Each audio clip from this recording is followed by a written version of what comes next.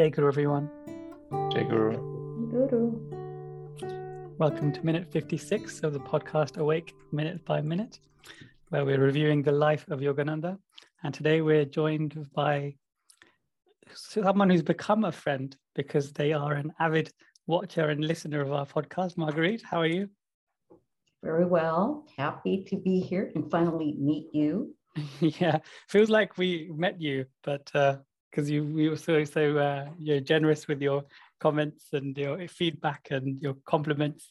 So we feel like we know you, even though we've never met till this occasion. So it feels very nice. Oh, good. It's mutual. So Marguerite, tell us a little bit about yourself. When did you come to meet Guruji and how did you meet him? I want to say, let's say just a little background. When I was, I must have been less than 5 years old. My dad took me to this sanctuary in New Mexico called Chichimaya. It has holy dirt. And when I was a little kid, I saw there were crutches and glasses and wheelchairs left, and this hole with people where people dug out dirt. And I remember sitting there, and I just felt like, oh, I'm in heaven. And I had joy tears. Like I just wanted to stay there. There was such a beautiful vibration of just peace and faith. And so I never forgot that place. And then my mom, when we lived in Santa Monica, she would walk with me around SRF and Lakeside, Lake Shrine rather, holding hands with her friends.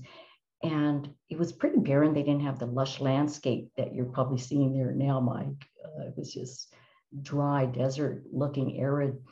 And I remember just being in awe, walking around there. And I didn't have that Yogananda association. But later, I think this is maybe what happened. Who knows? You can't really explain the mystical way this works, but I remember lying on the beach with some girlfriends, and I had my little secret world. And I remember exploring my thoughts. And I would think, have it like a negative downer thought. And I could just see like colors and change and a different feeling in my biochemistry. I thought, oh, this is interesting. Okay, let me try an uplifting thought. And light. And I went back and forth, that like a little lab experiment. And I thought, there's something in here. What is that? How does it work? And so I think I put that question out there. And then when I was around 13, we went to my grandmother's house. And, you know, when you're a teenager, it's like your parents are just total dorks. You don't want to be with them. And so I was flipping through a magazine at my granny's. She was back in college later in life studying behavioral psychology. And so she had a Yoga Journal magazine there. And I'm flipping through it. And then, boom. It wasn't the Samadhi. It was a different. Oh, the one you have, Priyank. It was that photo. Standard pose, yes. Yeah. And it was boom, like Cupid's arrow. I knew that's it. And I probably tore out that page. I think I tore out that page and I ordered the lessons with my allowance money. At 13, wow. So you'd been around Lake Shrine. So you didn't see the picture at that time, or you just stayed outside? No recollection, but I'm associating these vibrations. Like I was just, the Chichimaya, which I did go back to when I was 20 to sit there. And now I feel like I've created sanctuary in my home. Like it's just vibration. That's the only thing I can remember about. So you took the lessons, you never looked back? Is that what happened? Never look. I wobbled, but I never looked back. I got distracted by Maya for sure here and there, and I'm like, I got to get back. It was just each time I got swayed or distracted, I came back stronger, more deeply committed, and now there is just nothing, nobody, nothing that'll hold me back from that devotion. Very nice. That's a very vivid memory you have of those very important points in your life, I imagine. That's very inspirational. I don't think I've got such vivid recollections I remember the general feeling, but not the points. You know, the you can pinpoint the exact moment, and I'm sure you can relive it if you just close your eyes. You can probably relive that energy. That's pretty special. Oh, the chair I was sitting in, everything. Wow. Yeah. Wow. I was kind of a weird child because I sensed things, the gifts that come about from meditation, but I squashed them because I really thought I was crazy. And so I found home with Guruji's teachings. It's like, oh, and so it's been my secret world. And it's been my secret world really up until, in a way, till I found you. And I'm not exaggerating because I kind of kept it to myself. And because my work as an entertainer and a teacher, constantly with people. So then to balance it, I always just want to be alone. But then I started to feel alone in this lifestyle with Guruji. And I was hungering, and I think I asked, where is that? And then I found you. And then I found my SRF. I started volunteering at. So I've got fellowship there. Yeah, that's what I was going to say. Your local center would no doubt have like-minded souls, I imagine. Yeah, it's interesting you point that out, because in young adults, actually, they're probably the only the only community within Self-Realization Fellowship and Yogoda Satsang Society that are allowed to engage in discussion in formal meetings that are held at the centers. So all the other meetings or meditations, that's masters readings, and you read them and you meditate, you reflect, and then you meditate some more. Whereas young adults meeting, we have this special engagement, and this podcast is really just an extension of that. So Margaret, you've just joined one of our young adults, our 56th young adult meeting. Young whippersnappers, right? Eternally youthful. Eternal youth, yes. So age is one, isn't it? Yes. Yeah. Wow. True. 1 year old. I think it's a bit different when you're in a center where you have monks, right? Because then you can have that kind of exchange as well. Okay. Very nice. Yes, for all those fortunate few with all our centers around the world. London's not one of those, although we have a monk's visit coming in a couple of weeks. Not yet. Pretty one excited. day. Yeah. We have the flat ready, but no inclination from Self-Realization Fellowship yet to send the monks to us. But yes, tell us, Marguerite, about you actually went to the premiere, I understand, the show, one of the first showings of the Awake film. Tell us about that experience. How was it? And you met the team? Is that the first time you'd met them? Yes. Frankly, I was like, why am I here? Who am I? Why were you there? Pardon me? Why were you there? I said, why were you there? This couple that produced the Sedona Yoga Festival, in fact, a lot of situations said, why am I here?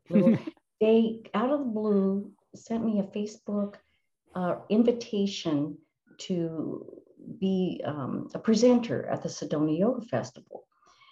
And I was like, okay, what am I going to do?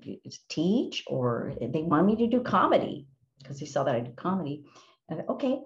And so Heather and Mark Titus, the Sedona Yoga Festival, they were sponsors of the Illuminate Film Festival, where Awake was premiered.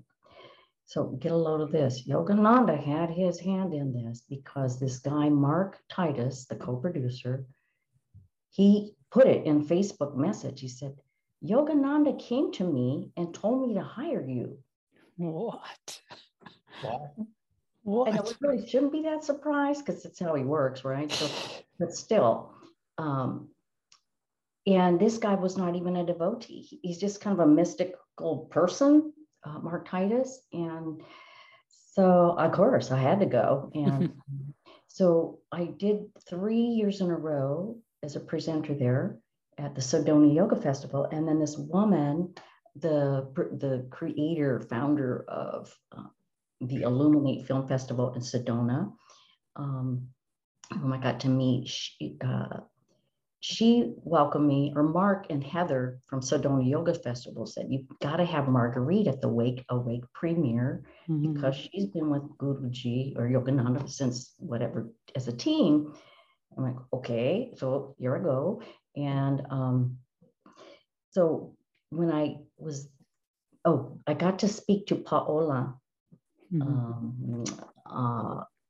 We spoke on the phone. We did some Facebook messaging before the show. I can't quite recollect how that came about, but we had some interesting discussions. She was more interested in discussing her children's gifts. Paola de Floria is one of the directors. Is that correct? Yes. And Lisa Lehman, yeah, just for audience that have forgotten who Paola is. Yes. So, but she was more interested in talking to me about the gifts that I was born with, my empathic and the, seeing light and stuff, because her children had those gifts. And I said, I told her, I used to feel like I was crazy. Let them know this is natural. And so we had that. And then there, I didn't really get to interact with them because everybody was so busy. It was this huge production. And the house was packed, the theater was packed. Sedona Yoga Festival people on one side, and a woman named Sharon Foster. She was the lead programmer, and she and I became dear friends. Sharon Foster, the best person in the world to hug. And but I didn't have any really interaction with them because they had the publicity photographers coming out to the red carpet. And so then they put me there on the red carpet with them. And again, I'm like, why am I here? And I'm in the center. I knew why I was in the center in front because I'm the shortest. And so I joked about that. And then the monk, really tall monk, he came and sat cross-legged in the center and made us laugh. Brother Balananda, that is. Yes, I've got a picture here. Yeah. I'll make that the cover of this episode. Lovely. Oh, how cute. Yes. That's so cute. Yeah. So then when I got to hear them speak to the audience member special talks, Paul Rader, I can't remember his name, the husband, and Lisa and Paola were up on stage talking, and they also had this feeling like, why am I here? Because they got hired to do this. And of course, this changed their entire life. They talked about the stories, how Guruji kind of took over and they were flowed into getting everything they needed. And they're now. Ooh, share with us one of them if you're allowed, if you think you'd be allowed to. Yeah, I can't remember specifics, but if you're tuned in, you get guided to everything. And so there's a saying that some film people say, the obstacle is the path. So you have a plan, a script and whatnot, and then there's obstacles. The sun's going down or something breaks, and you find a better way. So they kept bumping into obstacles. Maybe like Guruji, he bumped into obstacles and kept finding his way.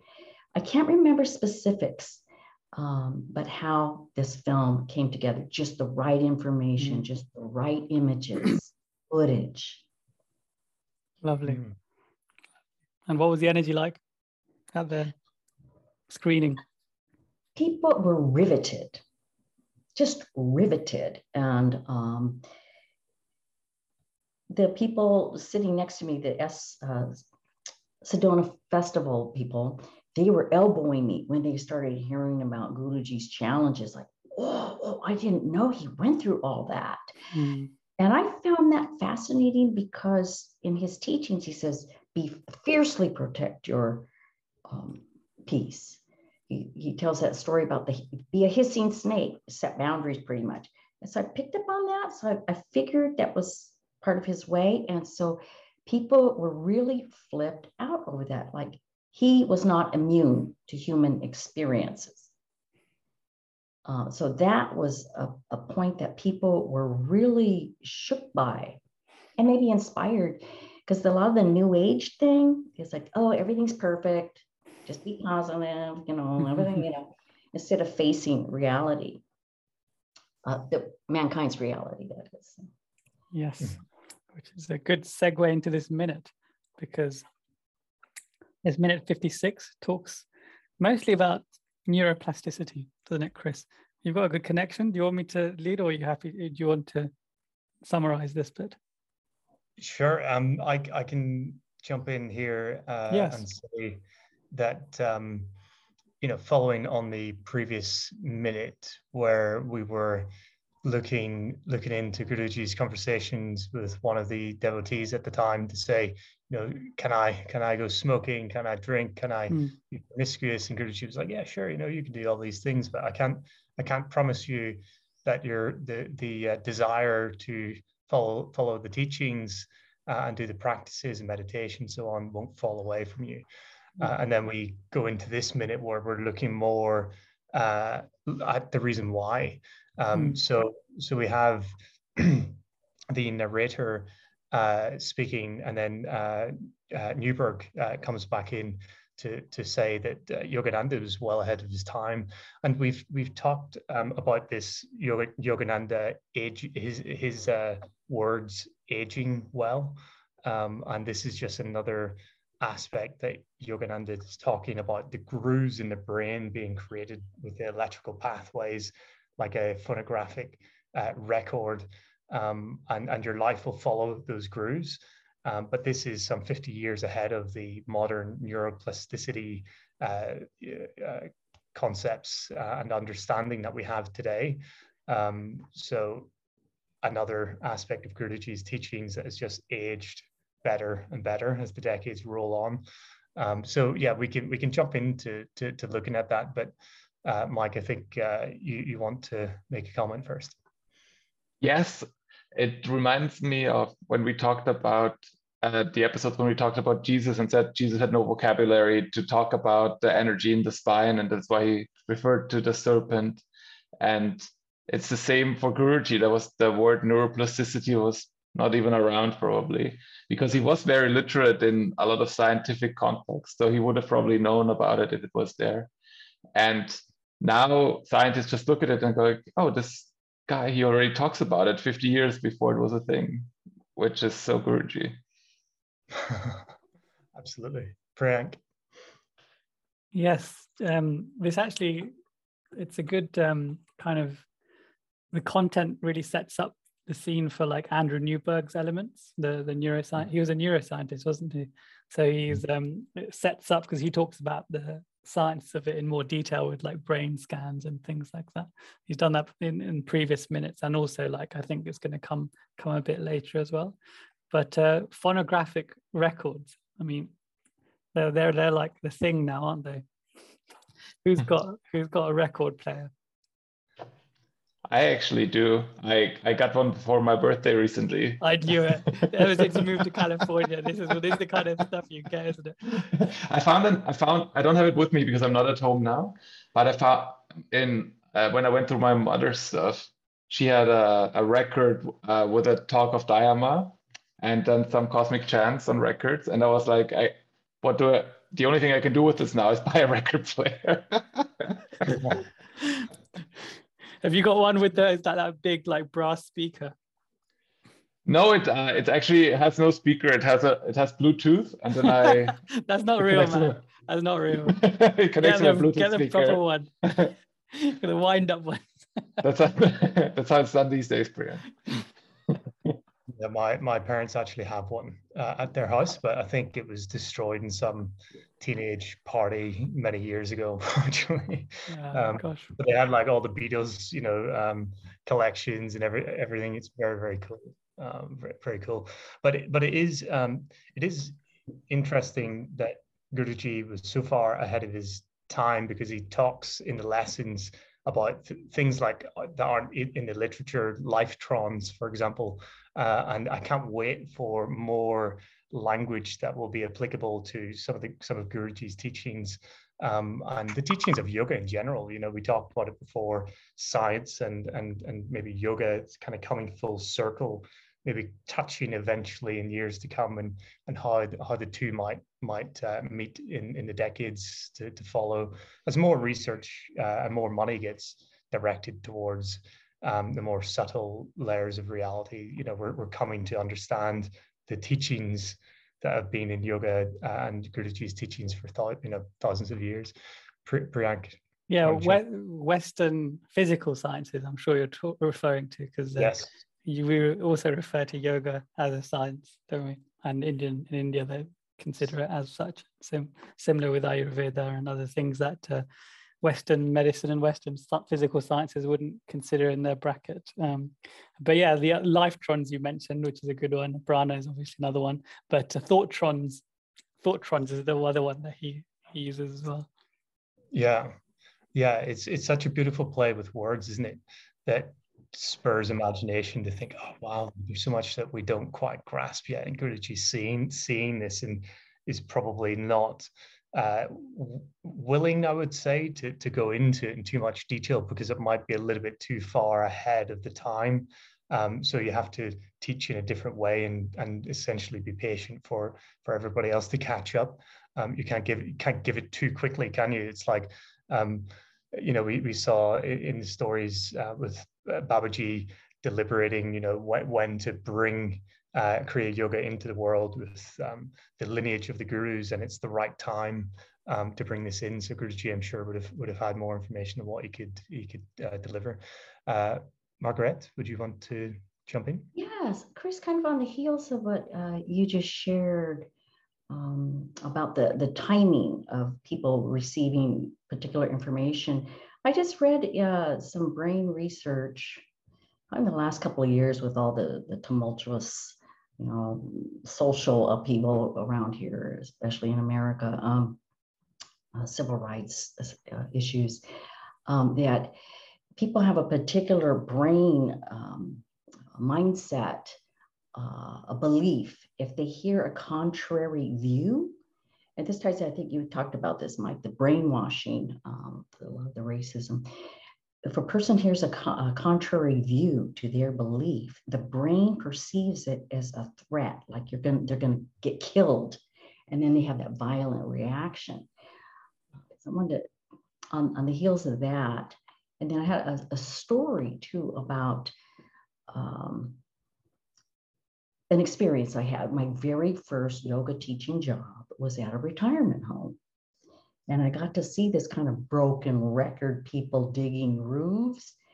By contrast, I'd go in every week and these people would have the same story. Oh, my son didn't call. My sister did this thing to me 30 years ago. And they would have the hunched spine. And I saw the what's the word? The connection, kind of like the spine and this repetitious thought. Oh, that feels uncomfortable. So almost everybody was like that. I could just predict, okay, here we go, get ready. She's going to say the same old story, and I'd give them some exercise. But then there was this woman that came in, a new person, and she had an erect spine, and she carried herself with grace, and she showed interest in the moment. In fact, she was very interested in my love life. There's like, oh, so you dating anybody?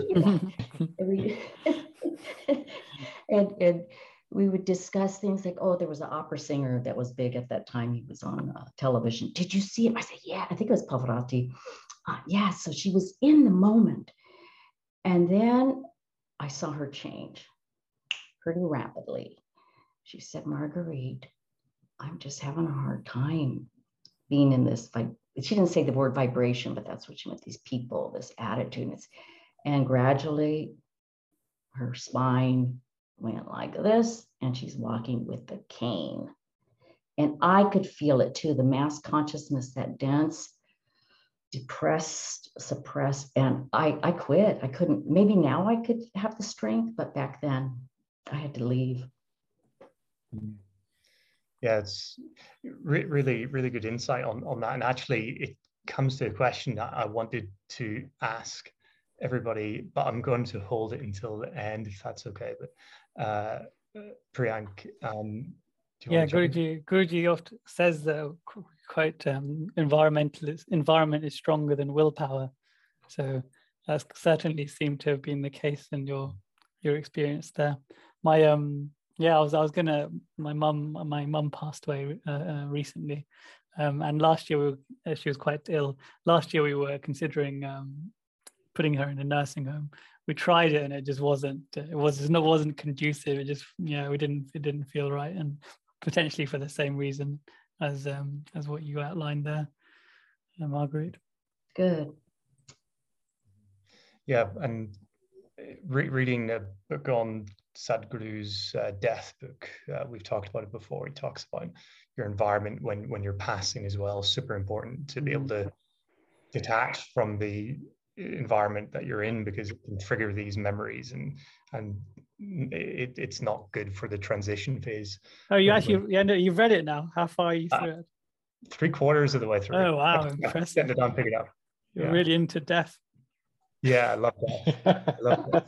Well, as Sadhguru put it, we should prepare for the longer journey ahead, and there's the longer journey beyond this mortal life that we don't prepare well for. So you should prepare for your death as readily as possible. So it's a great book. Yeah, definitely. Like just going back to my mum's example there, like she had interestingly motor neurone disease, which is something I suppose similar to what we're discussing here in terms of the degeneration is like the reverse of what Yogananda is kind of saying here, that your neurons kind of degenerate, and it impacts actually all of your physiology. But so we knew, with the condition, you know where it's going, and you know the trajectory and the time scales roughly, because you know how quickly things are getting worse. So if you don't prepare for that moment, if then really it was so liberating for my whole family who was involved to go through and explore this death book that Chris mentioned, and really prepare for this point. We did various things like chanting and meditating and really trying to raise her consciousness at the last moment. And like, for example, things like taking away like attachments, like for example where she sleeps, we took away pictures of family from where she sleeps and put pictures of the gurus, for example, because that's where she spent a lot of her time. So you should, and that's where she passed actually. And you don't want pictures of someone that you're attached to when you're making that transition, because then it makes it all the harder to depart. But yeah, I was just it's so interesting you said that, Chris, because preparing for death, for not just for yourself, but if you have some care responsibilities for loved ones, then it's equally important. Yeah, Mike. It's so interesting that you say that. Like, take 2 points away from this. One is that as you get older, you probably want to get your inner life more in order, right? So there's this thing, right, that your mind, you made a bad experience, and your mind keeps bringing this up every single day, every hour, keeps torturing a rerun of it over and over until you can actually let it go, right? And the older you get, the more important it probably is that you free yourself of those experiences. And the picture with the gurus is so funny, because I have to think of my dad. Like, he's not very mobile, and he usually looks at the same wall in the room all the time, and he has like a picture. I think it's like 4 feet by 2 feet of Babaji in front of him. I remember, yeah. I remember. Yes, awesome picture. Yeah, and I think that probably is great, right? Because you keep getting the reminder. Interestingly, in the autobiography, he says, even if one utters the name Babaji, they attract an instant blessing. In your dad's case, no doubt he used to utter it, before, but now he's looking at it and thinking about it. So even the thought Babaji, no doubt, has a similar effect if done with, devotion and sincerity. There's maybe an assumption built into this whole conversation on neuroplasticity that we actually know what it is.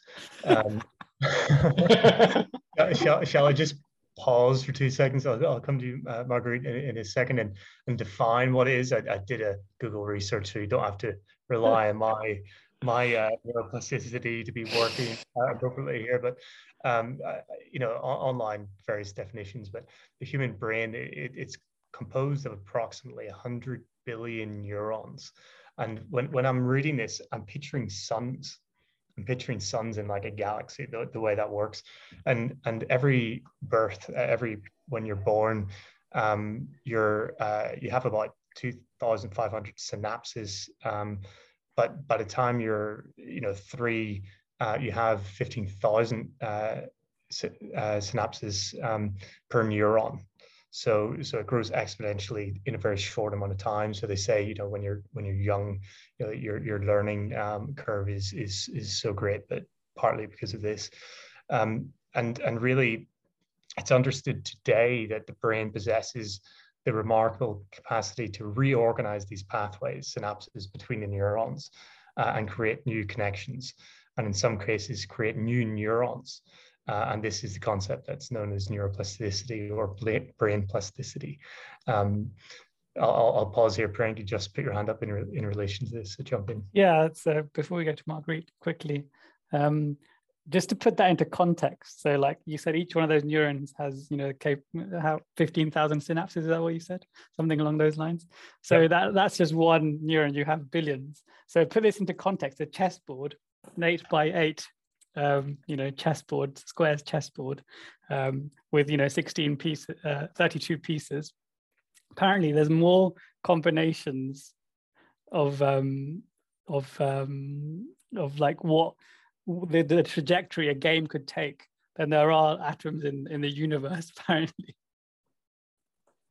So just this is a small chessboard, and here we're talking about a synapse that's like got 15,000 connections and there's billions of neurons. So the capability for the human mind is just it's just phenomenal. You can't, if you can't even contextualize, or we can't even understand a simple chessboard, let alone something that's got infinite more layer of complexity. That's thought I'd put that. Yeah, Marguerite.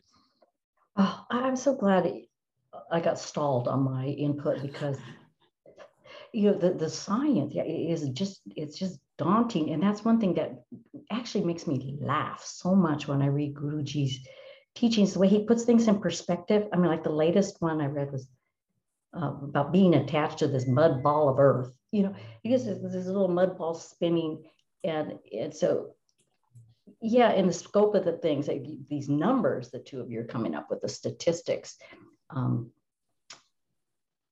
So yeah, I'm glad you explained that, the science. About the rituals, Mike and you, Priyank, talked about your dad and your mom and removing those old familiar objects, and I guess your dad, he did it of his own volition. He just has that big poster, and so I call these affirmative objects, and I make a point of decluttering, and as my life changes, my values change, and I make a point of getting rid of, what would it be, I guess, negative objects, things with negative associations that stir up negative old memories. And, Guruji is like, taking over my world over here. And beauty or things associated where there was a kindness or some friendship or love, keep those things. And also affirmative words. And so I like that as we're preparing for death, Chris, to prepare elegantly and graciously. It's something we're not great at doing in the Western world. We really don't talk about death. You mention it in a household, and it's like you get shut down very, very quickly if you mention death in a Western household. But it's super important to not only live well but to die well, right? And sorry, just to go back on this, not to dwell on the scientific side of things too much, but online, seeing the human brain has more than 125 trillion synapses. That's roughly equal to the number of stars in 1,500 Milky Way galaxies. And why I'm kind of saying this, why I'm emphasizing these numbers, is whenever I think about it, I picture stars, I picture, the universe and the galaxies. I'm obsessed with that. I love that subject. And it just makes me think, when we talk about the Crown Center, is it the Sahasrara? Sahasrara, yeah, sorry, Sahasrara, yes. Sahasrara chakra. So located at the top of the head, it's known as the 1,000-petaled lotus. And when I think about that, I see a bright star, glowing brightly. So I love this subject. And it's also known as the center of a million rays because it radiates like the sun. So that's when you talk about visualizing, closing your eyes, seeing light. When I think about this subject, I see what Yogananda really and yoga talks about. It's almost quite literal, isn't it? With the electrical synapses firing off, you can see it in your mind's eye. And a couple of things that I saw online that I thought was interesting was how to increase neuroplasticity and why is it important. And they say various things like, good sleep, regular exercise, and increasing activity in general, like learn new things, travel to new places. These things all help increase your neuroplasticity. And why is it important? Well, it would be difficult to learn or otherwise improve the brain function if you don't focus on these things, sleep and exercise in particular. But as we know with Guruji, when he's talking about this, he's talking about meditation. So you can rewire your brain and smooth out the bad habits through this process. So that's not widely talked about when you do a typical Google search. But if you delve into it further and do more specific Google search, there's tons of research out there, which is really inspiring to see. So if this is a subject that you like, there's modern research happening today that is backing up what Guruji was talking about quite some time ago. Mike, do you want to jump in? Yeah, because it's actually an amazing point that they make in the movie and that Guruji makes many times, because those grooves in our brains, they are actually 80-90% of our lives actions, they happen because of them, right? A lot of things happen because of our habits, and they happen because we were in a similar situation before, and this is our reflex now. We react like this. And if we really want, we can have the will to change those grooves, but that doesn't change it yet, right? They're still there. And actually removing them, changing them, it's like you said, making active decisions in the other way, or you said expanding your horizons. But Kriya Yoga is like the supreme path to do this, right? To unlearn things and mold your mind into this mind that you actually want to have, not the one that you have right now. Yeah. Priyank? Yeah, I was going to make that similar point that Mike made about Kriya. So the best way to improve brain neuroplasticity and is they've researched it, haven't they? It's in the film. Meditation. You mentioned like learning new skills, seeing new places, meeting new people, all these fantastic things that put you out of your comfort zone. But Andrew Newberg talked about meditation and the impact that has to the brain function. But something that's something similar that Marguerite commented on recently, and she said something about psychoneuroimmunology. Psychoneuroimmunology. Marguerite, tell us what that was.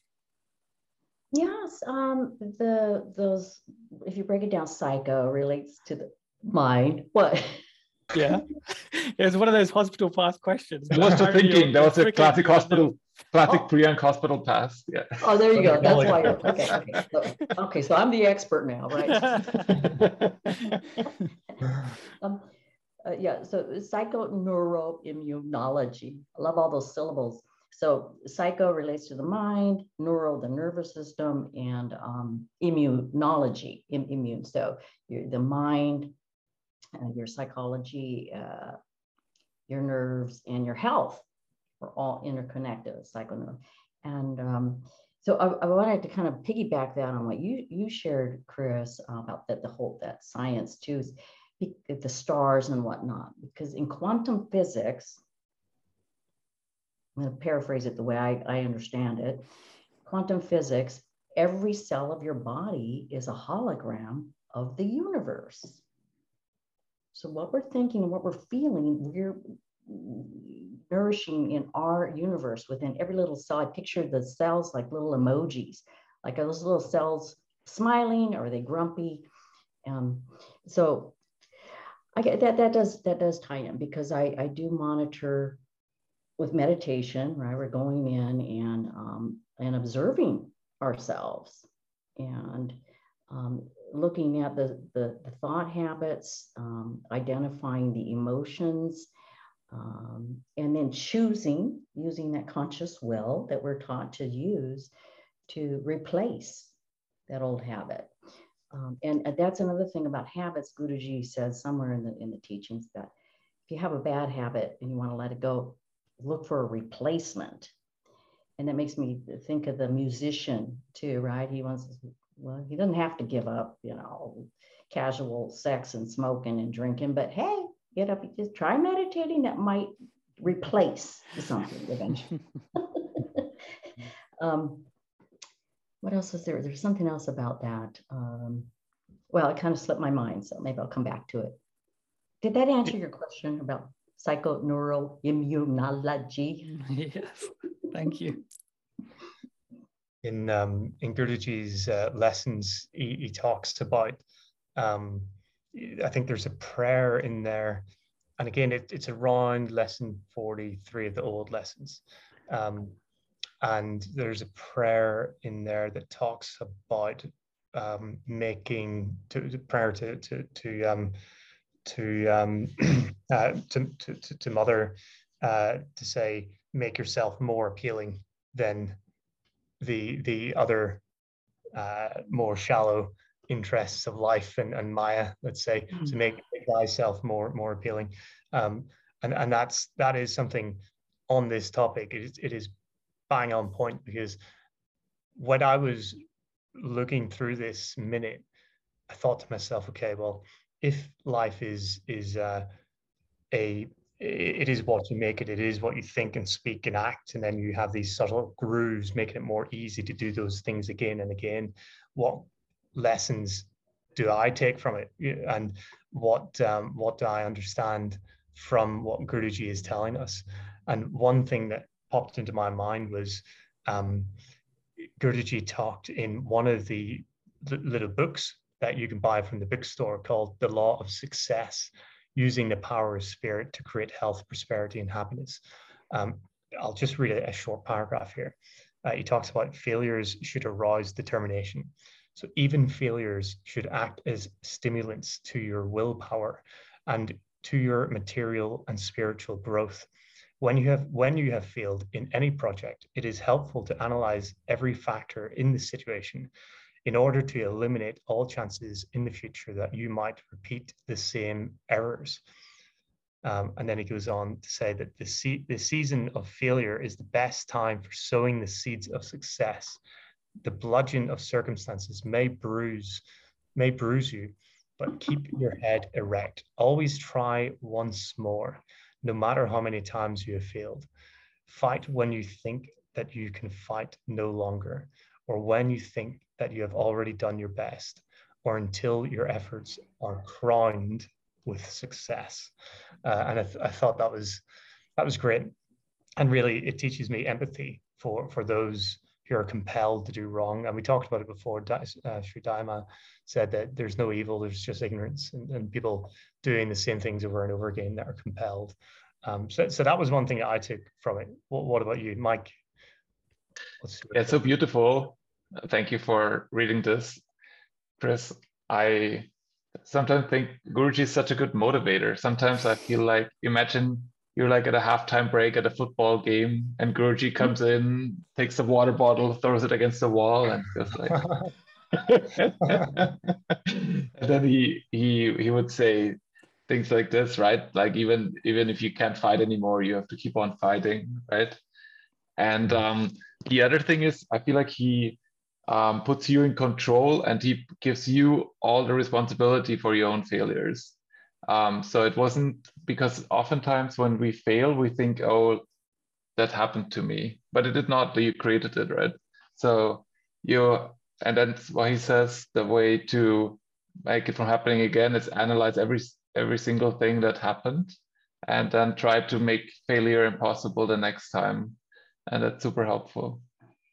Yeah. Yeah, it's inspiring, isn't it? Without he was always a loving teacher, and maybe appropriate for this day and age where we're a little bit more sensitive than what maybe some sects have been when it comes to improving oneself.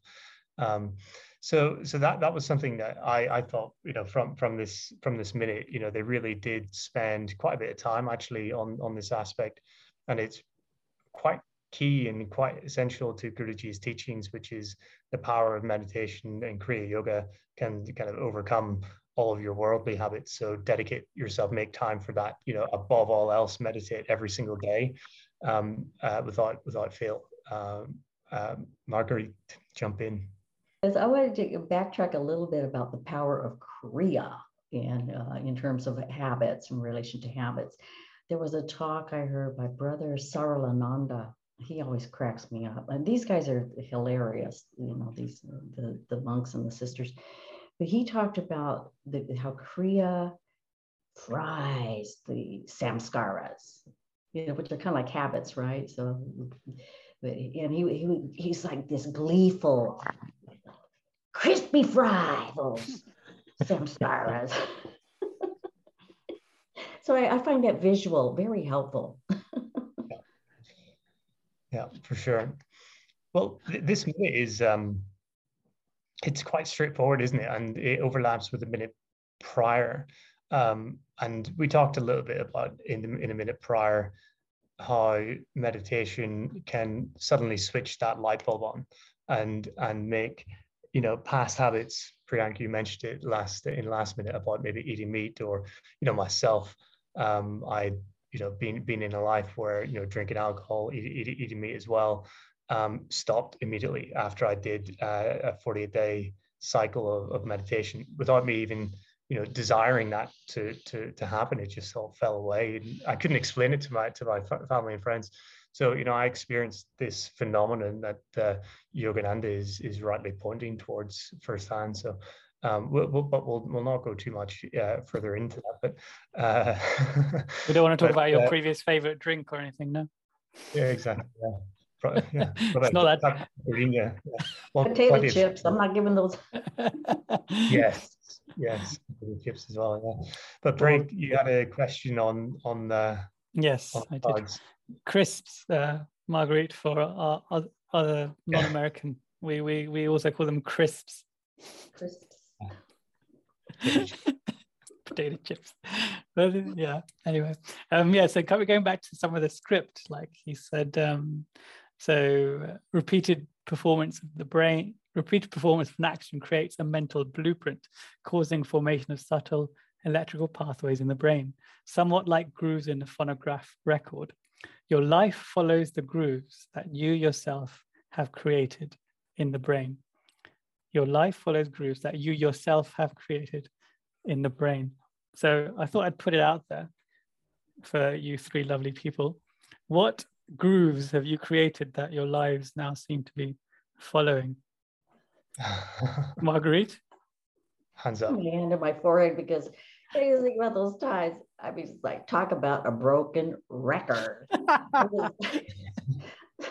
Oh my gosh. And then, eventually you catch on. Well, I caught on that, what? I have a part in this, repeating this same old tired story. And the records is going around and replaying that track, right? So now I pay attention. I call on Guruji, come on, help me make it really clear for my dance brain, get some new grooves growing and are developing, and help me. What do I need to do differently?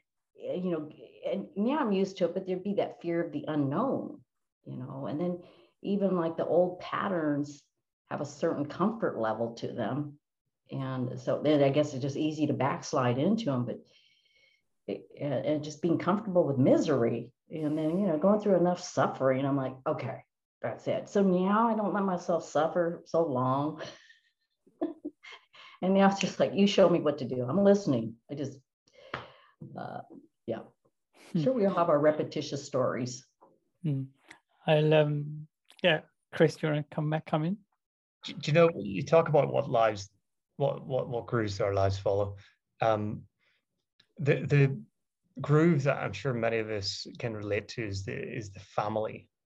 And for me, family is, very dear to my heart. I'm very blessed with, a great family. But my life is very different now to what it was before. And the grooves that I have they don't groove with maybe the lifestyle that I once had in Northern Ireland. And, to be quite frank, it is quite challenging at times to make those grooves kind of harmonic.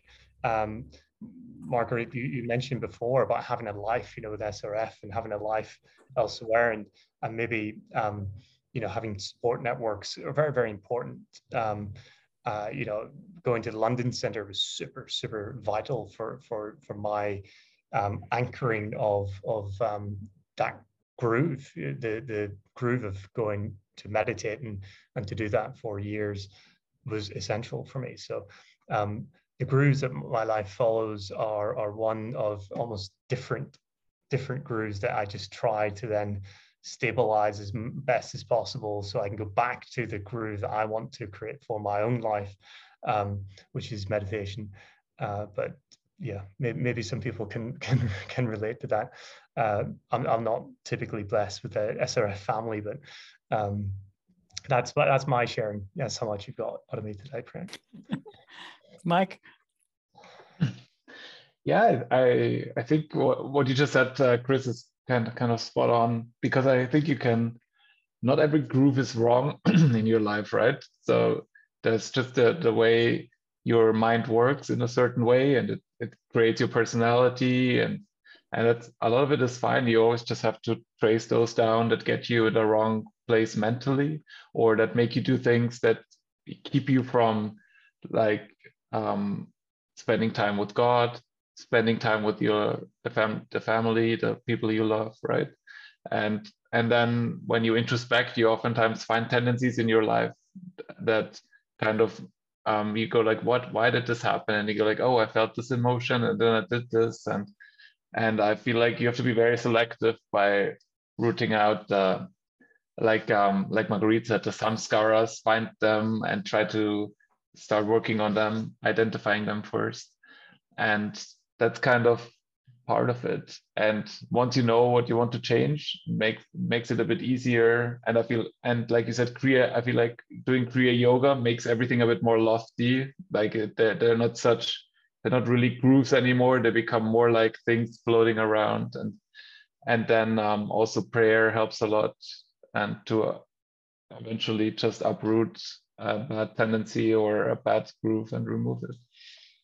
Talking about prayers and affirmations, this I really like this phonograph, record spinning example, because we're in the cycle of samsara is very well represented in this record of the grooves that we've created, and we're trying to come away from those grooves, till that needle goes away from the outside and flies off.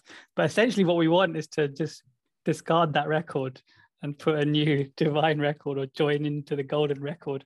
But how do you, I think the great affirmations that really I think would help us do that are like thy will be done, not mine, and thou art the doer, not I. So these things where you're like dedicating your actions to God and a higher purpose. I think these are the things, and if you really make these affirmations not just as nice sound bites, but actually like embed them into like every walk of your life, and like even you can print them out, and like I know SRF is really keen on like these little cards that have got these lovely lovely sayings.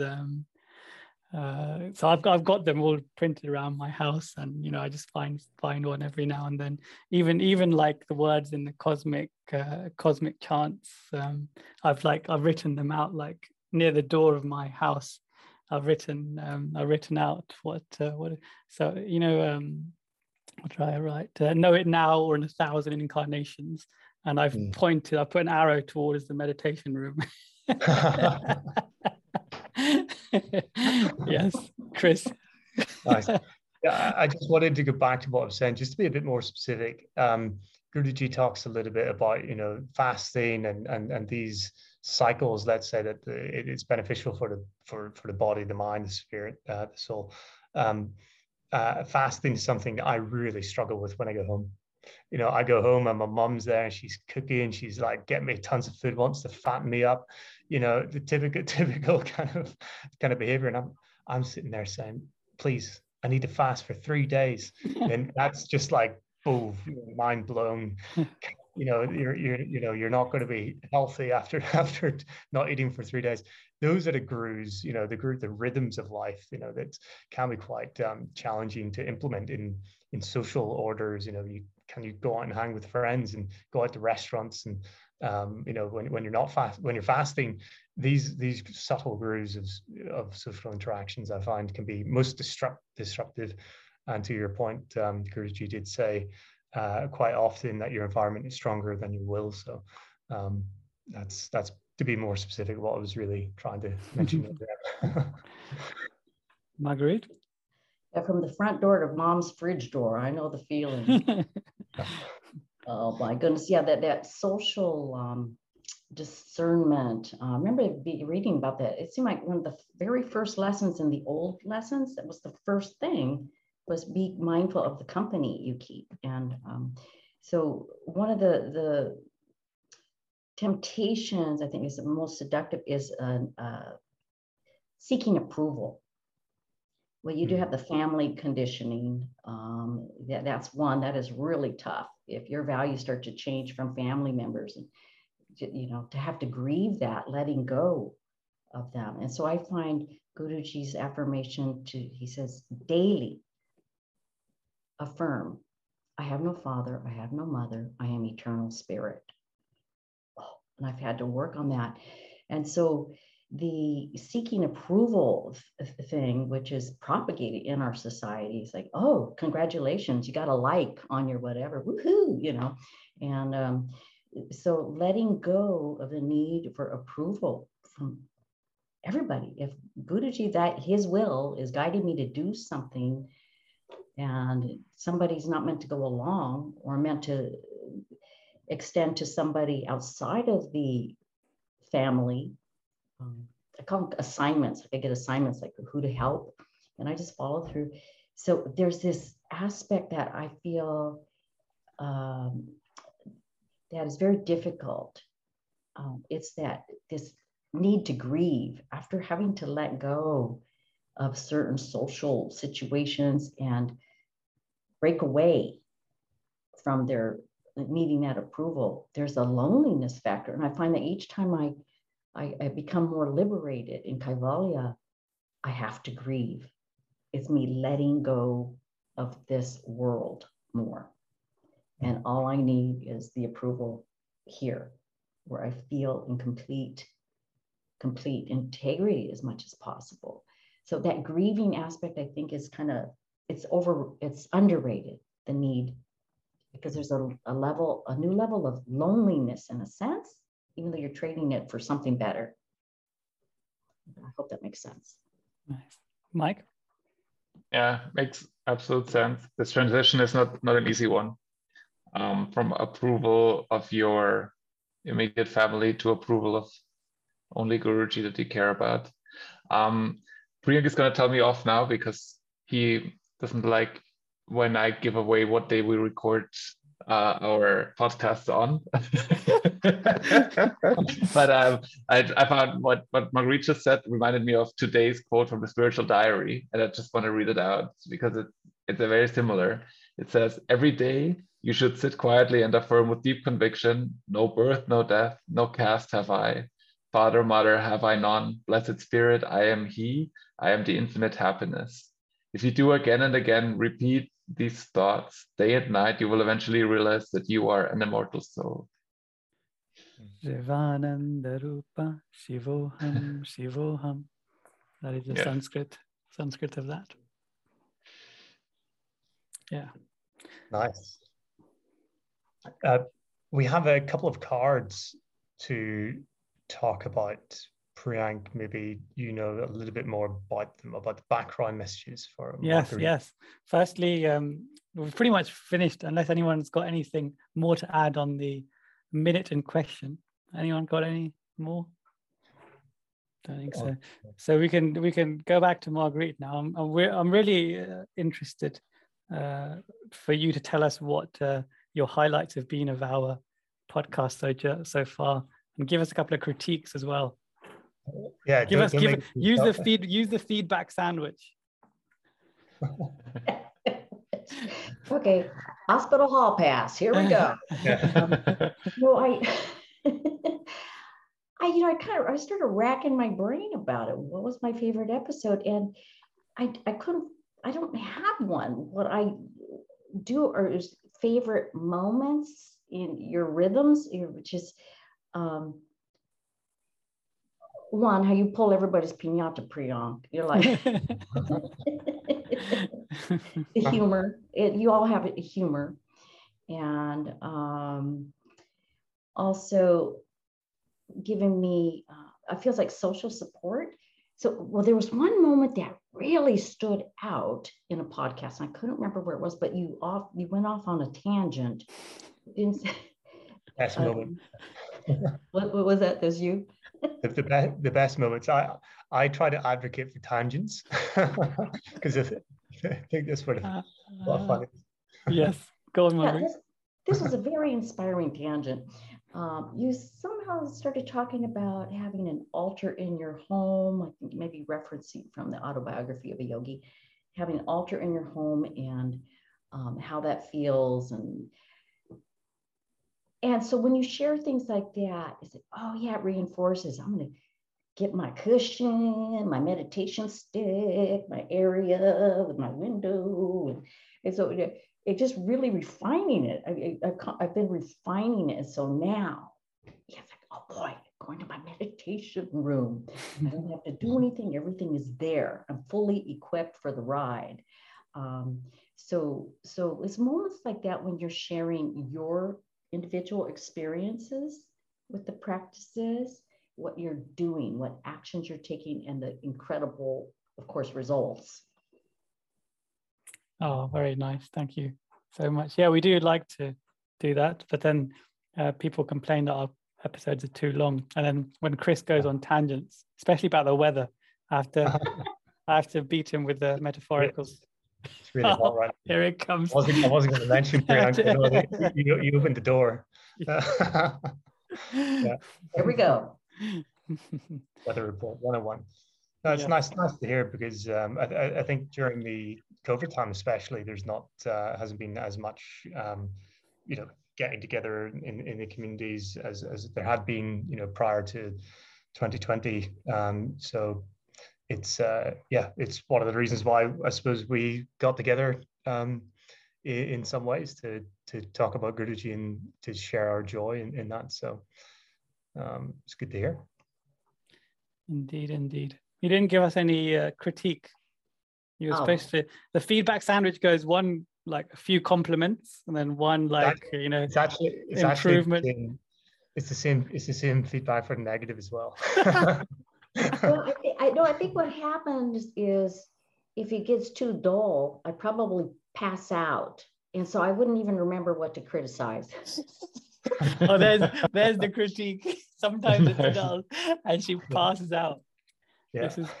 So guys, if you're looking for ways to reduce, Chris, if you were a few years ago, if you were looking for ways to reduce your alcohol habit, you should have listened to podcasts such as this one, and you would have had the impact of passing out without alcohol consumption. Yeah. You could argue the opposite way as well, I suppose. But the question might be, how many times have you passed out? And but we'll not go there. We'll not go there. Margaret. About criticism, I just remembered, and this ties in with my new fellowship, live fellowship. I mean, you're my virtual, but I have the live at the Self-Realization Fellowship Temple. Now that my lifestyle has changed, I can go and volunteer. I've never felt so happy cleaning a toilet as I do when I'm at the temple. But there was one devotee there who I met, Sharon, and we were talking about how much we enjoy working there, even though it's physical. And she mentioned her knee, and then she said, oh, no, I've got to remember the 3 C's. Don't complain, don't criticize, don't condemn. I just thought that ties in with the habits, right? Just observing if I'm criticizing. The 3 C's, I find that makes it easy to remember. Mm-hmm. And I read that actually recently with, again, one of the lessons, Guruji simply saying, be a friend to all. And saying how don't speak irritative words, and whatever you say, have it be calmness and peace and loving and friendly and everything. Although criticism can be given in that way, but probably to a similar vein to what you're saying. I just read that last night, so on point. Yeah, I've tried to use an affirmation to stop my critical nature. And that affirmation, I think we may have done before, but I'll say again, which is, as I radiate sympathy and goodwill to others, I open the channels for God's love to come to me. Divine love is a magnet that attracts all blessedness.